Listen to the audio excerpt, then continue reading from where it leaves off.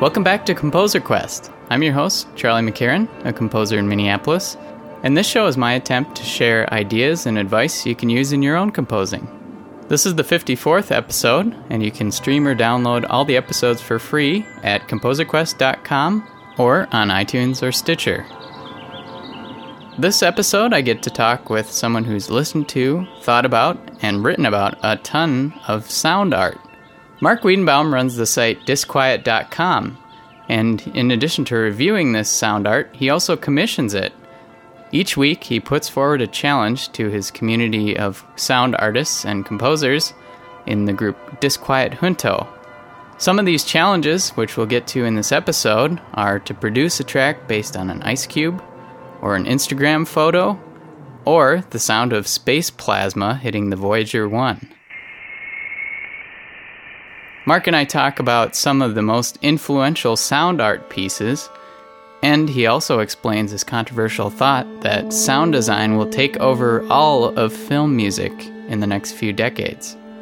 Throughout the episode, I use a bunch of tracks from Disquiet Junto contributors, and I have links to all these tracks at composerquest.com/disquiet, along with the timecode they appear at in this episode. I really enjoyed my talk with Mark Wiedenbaum, and I hope you do too.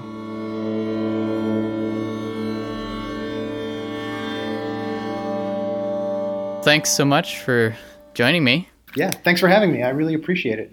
Maybe you could explain your blog, Disquiet, and where that whole idea came from. Certainly. In 1996, I founded it just as a way to store online versions of articles, because back then the idea was once a magazine went out of print, there was no such thing as Google Books where you could easily find it. So the articles I was most proud of, I started posting.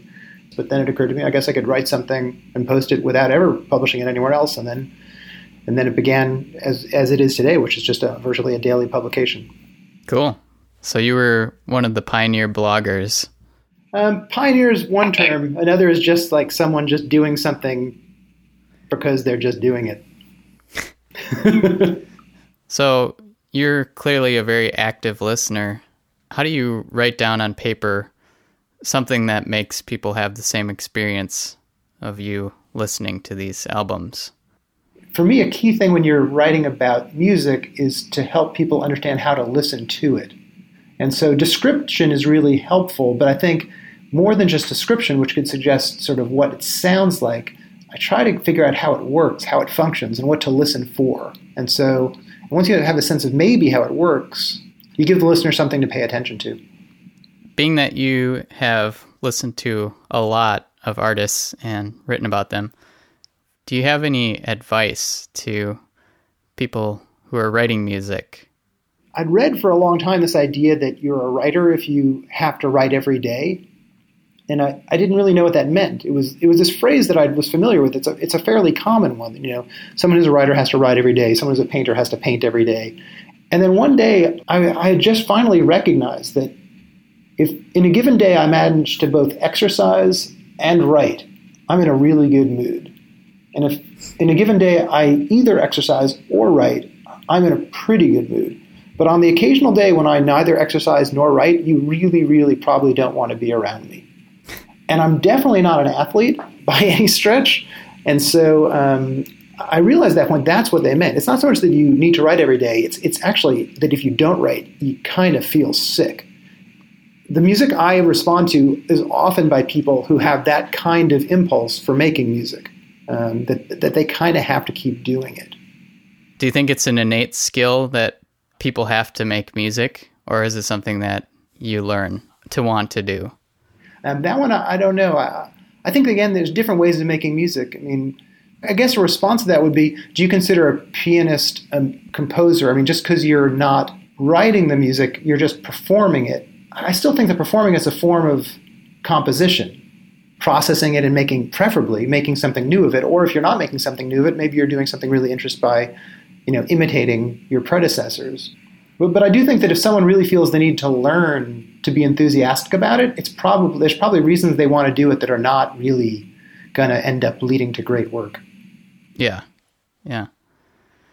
Maybe we could talk about your ongoing challenge that you put out to your blog readers, the Disquiet Junto? Yeah, correct.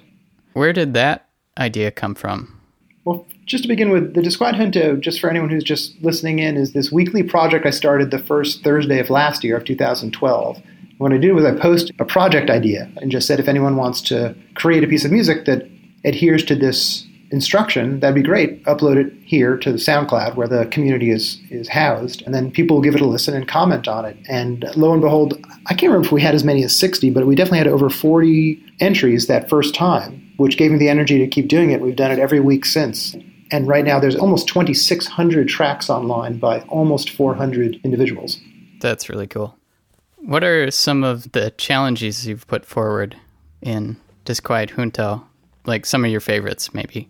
Well, we've done 90, and I would pull up the website, but I'm afraid that doing so might crash my Skype. So I'll from memory. Well, the very first one was record the sound of ice in a glass and make something from it. It was that simple.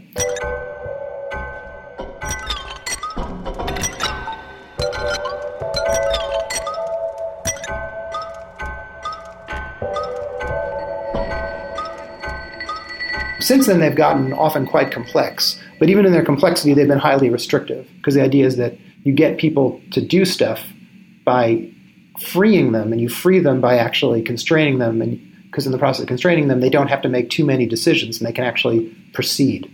We did a really amazing project where we worked with a documentary filmmaker who was working on a documentary about it sounds like it doesn't exist, but it's for real. It's been around for a long time. Blind competitive sailing, in which blind sailors, using vocal cues from people who are on the boat who can see, compete in sailing contests. And there's a documentary filmmaker who is making a movie about this. She had a trailer, which is fairly common in documentary filmmaking, that you actually make a trailer when the film is being made as a way to kind of get energy going for it, maybe get some funding. And we posted that trailer with no music, just with the environmental sound and whatever dialogue took place. We posted that, and then I think about 20, 25 people recorded scores for the trailer, and then she selected the favorite one, the director, and then that music became the music for the trailer, which I thought was just an amazing, amazing experience.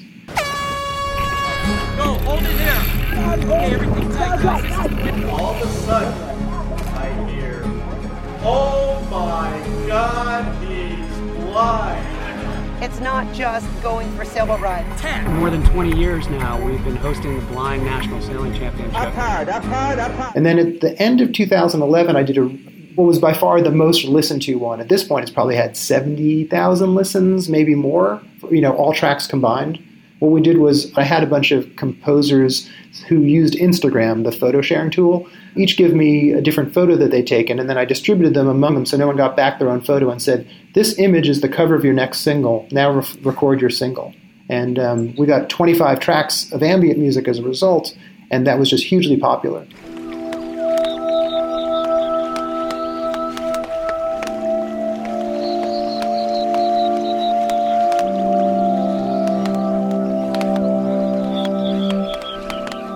I felt this energy between all these different musicians, knowing that each other would be listening, that they were performing for each other and recording for each other, and that there was a kind of sense of community among them. Let's see, what else are favorites? We did one called a Vine Suite, where you had to record 3 Vine videos of everyday sounds, and then you would simply clip those 3 6-second bits into one 18-second mini suite.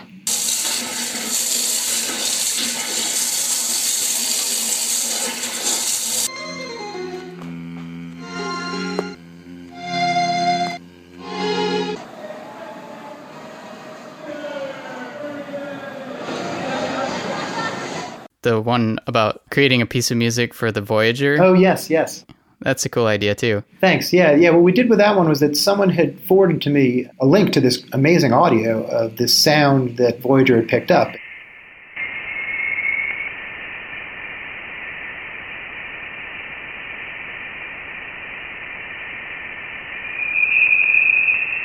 What it was I guess, the plasma that was in space. Despite it being vacuum, there still is activity, and there was plasma that was hitting the craft and the sound that was recorded as a result of that activity. And I'm not a scientist, so that is horrible mangling of scientific fact. But in any case, there was sound, and it was, to begin with, incredibly cool, because just the fact that we were able to hear this was mind-blowing. But on top of it, it had this very clear melody-ish quality to it.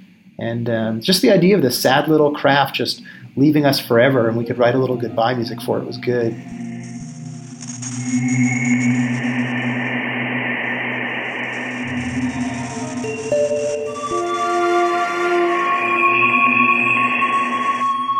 I'm ancient enough that, the music from Close Encounter of the Third Kind was really formative for me. The idea of music as communication with extraterrestrial species was really an early part of my childhood.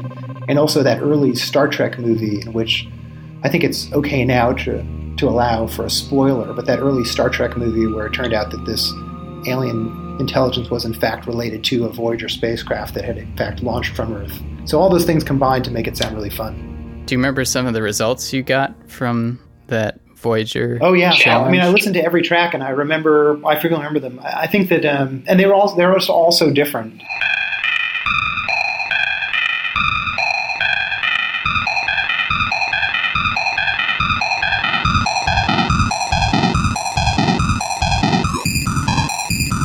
Some of the most out there makers in the group really embraced the melody and extended and expanded it and complemented it with other sounds.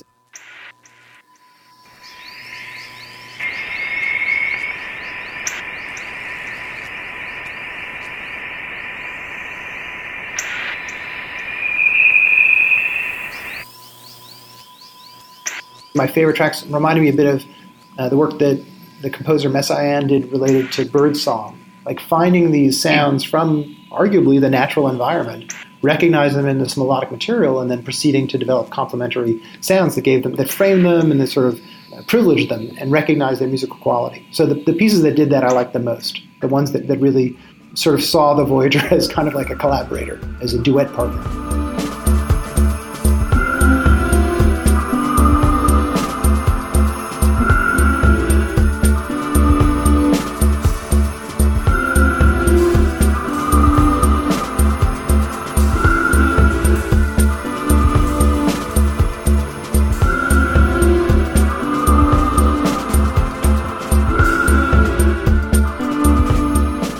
One question I wanted to ask you is, what is your definition of music versus sound art? Or maybe they overlap for you? Yeah, there's an individual I once saw give a talk, I think it was Christopher Cox, who said this in a way that was, I think, intended to be a bit provocative, but I don't think he was wrong. He said that music is a subset of sound art.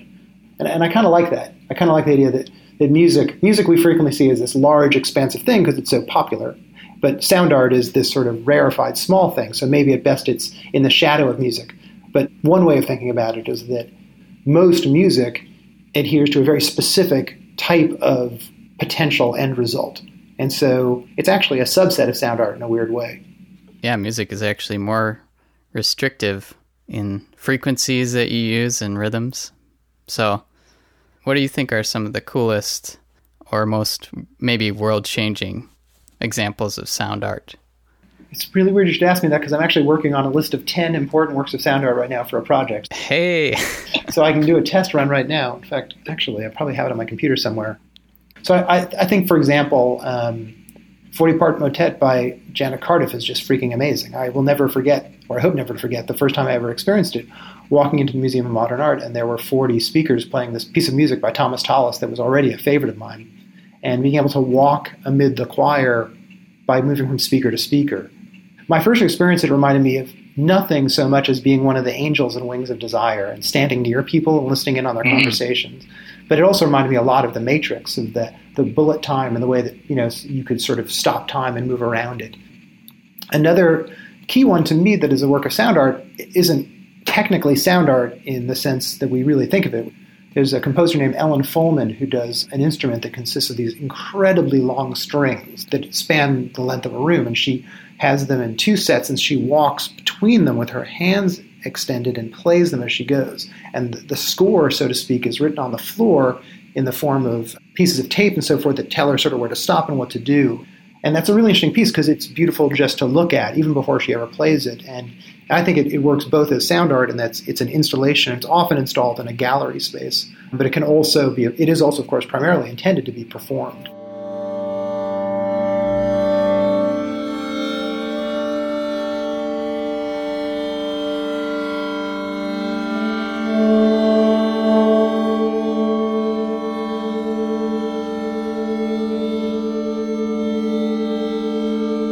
There's a really talented sound artist named John Cannonberg. He does a lot of sound art relating to museums that explores this idea. He has some really great recordings of the sounds of museums. Sometimes he compiles them into field recording medleys of the greatest hits of that day's moments, or sometimes they're just raw recordings of sound.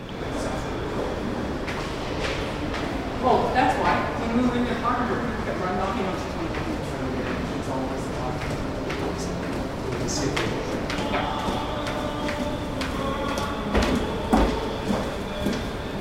This is, excuse me, sorry, part of the... I don't want to speak for him, and there's so much in it, but my impression of it is that, we think of museums, and in our experience, museums are quiet places because there's so much reflection going on. But even in a place where people have sort of trained each other not to talk too much, there's a lot of sound.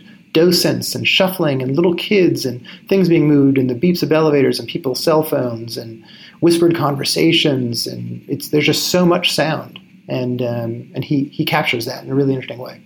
Yeah. My girlfriend and I have talked about doing sound walks, just recording walks. We both have done one in New York when we were visiting there. And it's really interesting how when you know you're recording, then you start to actually listen to what's going on around you. And I had no idea that there were like 5 different languages being spoken just walking through Times Square.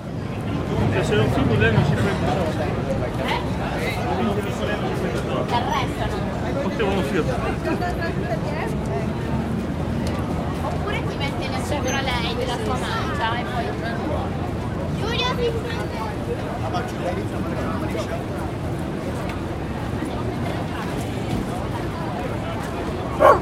Yeah, I teach this class I mentioned about sound here at this art school, and one of the things that the class does is it helps the students in it train their ears so they're better listeners, stronger listeners. And one of the exercises they do, in fact, the exercise they're doing this weekend, is that I tell them to take public transportation, preferably a bus, to record half an hour of sound, to get off the bus at the end of that half hour and write down everything they remember hearing, and then to listen through the tape and to then be amazed by all the things that they weren't aware were going on. And then divide between their recollection of the trip, their experience of it, and their recollection of it, versus the microphone's recollection of it. It can be really mind-blowing, the amount of stuff. You'll find out that someone is talking about you, and you don't know until you revisit the tape. Huh. That's a great assignment. We actually did an assignment in the Junto that was related to that one. This is one of my favorites. I haven't listened to them in a while, but I'm going to revisit them tonight now that I've thought about it. People recorded, you sat outside, you recorded sound, and you had a pad with you, and you had a clock, and you kept track at any instant when something happened that you paid attention to. A bird sang, you wrote down, 25 seconds, bird song. Yeah, I don't know, car horn, 1 minute. You write down 1 minute, car horn. And you don't listen back to that recording. What you do then is you go write a piece of music that's intended to emphasize those moments, and you build those time codes into your piece, and then you play them back together. And the final piece is a piece that you and the audience hear together for the first time.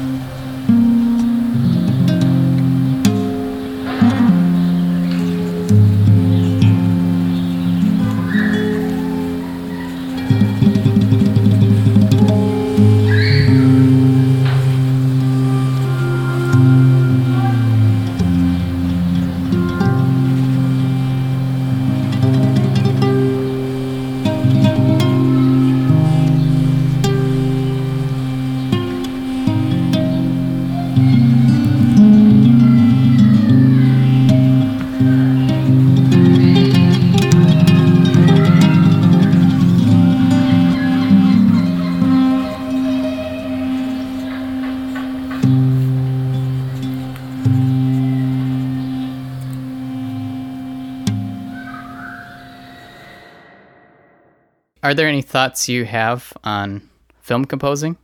Film music is super important to me because I think film music is this beautiful place between music and sound, and that its role in film is really bizarre. I mean, in some ways, I wouldn't be surprised if by the time my daughter, who's now 3, is my age, there's no longer any music in film. I wouldn't be surprised if by the time she's my age, the idea of having a score to film in terms of like recognizable melody has absolutely gone away, the way that laugh tracks on TV have gone away.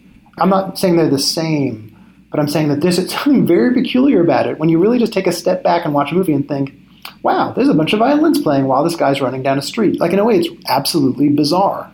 I'm really excited to watch what has come to be often thought of as underscoring come into the fore, so to speak, because it actually doesn't come into the fore because it remains in the background. But composers like Clint Mansell, Lisa Gerrard, Cliff Martinez is probably the most phenomenal example of this. The purpose of those scores is to be ever more just part of the sound design of the film. At big picture, I'm just really excited to watch this transition. But I'm also really excited by films and by television that just do away with music entirely. There was a TV series around for several seasons called Southland. It was a cop show set in L.A. It had a very compelling theme song, after which there was no music from beginning to end except the music that happened to occur in the film, like if someone rode by on a bicycle and was listening to a Walkman. And as a result, the sound design of the environment, whether it's a bank that someone's holding up or a police station, that was the only sound that was allowed to carry meaning. And of course, it wasn't a documentary film. They added sound to it to emphasize those elements. It was a highly artificial, realistic environment. But the absence of music was mind-blowing to me. Just really tremendous. It's interesting thinking about it as the laugh track, like you said, because it's kind of telling us how we should feel about a certain scene. Mm-hmm. Do you think we're just, as audiences, becoming more mature? I think, we frequently like to pat ourselves on the back and say we're more sophisticated than our predecessors. But then, you go back and you realize that, like, everything you think someone thought before you. I've done a lot of work in comics as well. And, there's an extent to which comics have gotten incredibly sophisticated over the years. But at the same time, you go back and you look at early work by George Harriman or by Little Nemo and Slumberland is another one, Winsor McCay. And that work would be right now seen as just as groundbreaking as it was at the time. So I do push back just a little bit at the idea we're getting more sophisticated. But you can argue that sophistication does become more widespread.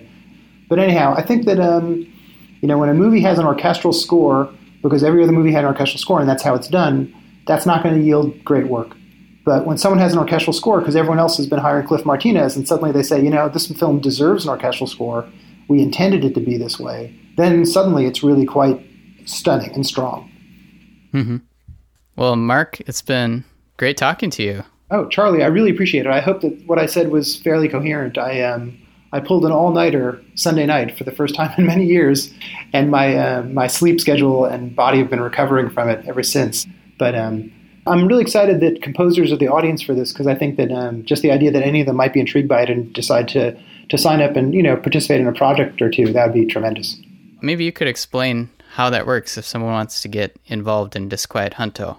Sure. It is open membership. There's no application or anything. You go to soundcloud.com/groups/disquiet-junto. You just sign up, and then every Thursday in the late afternoon or early evening California time, a project is proposed, and the pieces are due by the following Monday, a little over 4 days later at 11:59 p.m., wherever you happen to be. That does it for my talk with Mark Wiedenbaum. Once again, if you've heard any tracks you like, make sure to go to composerquest.com, and I'll have links to all the music you heard in this episode. So thanks again to all of you artists who contributed your music. The blind sailing documentary Mark mentioned is called Sense the Wind, sensethewind.com. For those of you who are longtime Composer Quest listeners, you'll recognize the artist of this track, Kevin T. Springer. He's the one who introduced me to Mark Wiedenbaum and Disquiet Junto in the first place. So thanks, Kevin. Now I think it's time for... Charlie's Music Production Lesson. Since we're on the subject of ambient outer space-inspired music, I thought I would share with you a soundtrack I made for a super slow-mo video of the Apollo 12 launch. Some of the elements I used in this were an electric guitar shifted up an octave,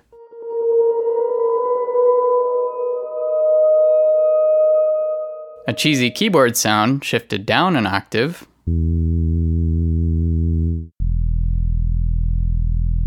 wind sounds,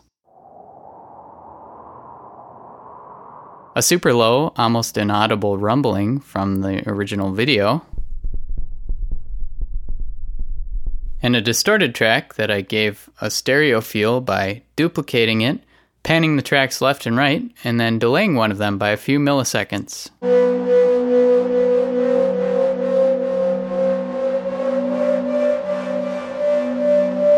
The one thing I thought about after listening back to this track is how much ambient music can make use of suspensions and anticipations. In a music theory context, that means there's a note that isn't really supposed to be there. It's either hanging on from the chord before it, a suspension, or it's sneaking in early from the chord that's going to follow, an anticipation. It's a really easy way to create tension in your music, and it works especially well in ambient music because people are expecting long, drawn-out tones.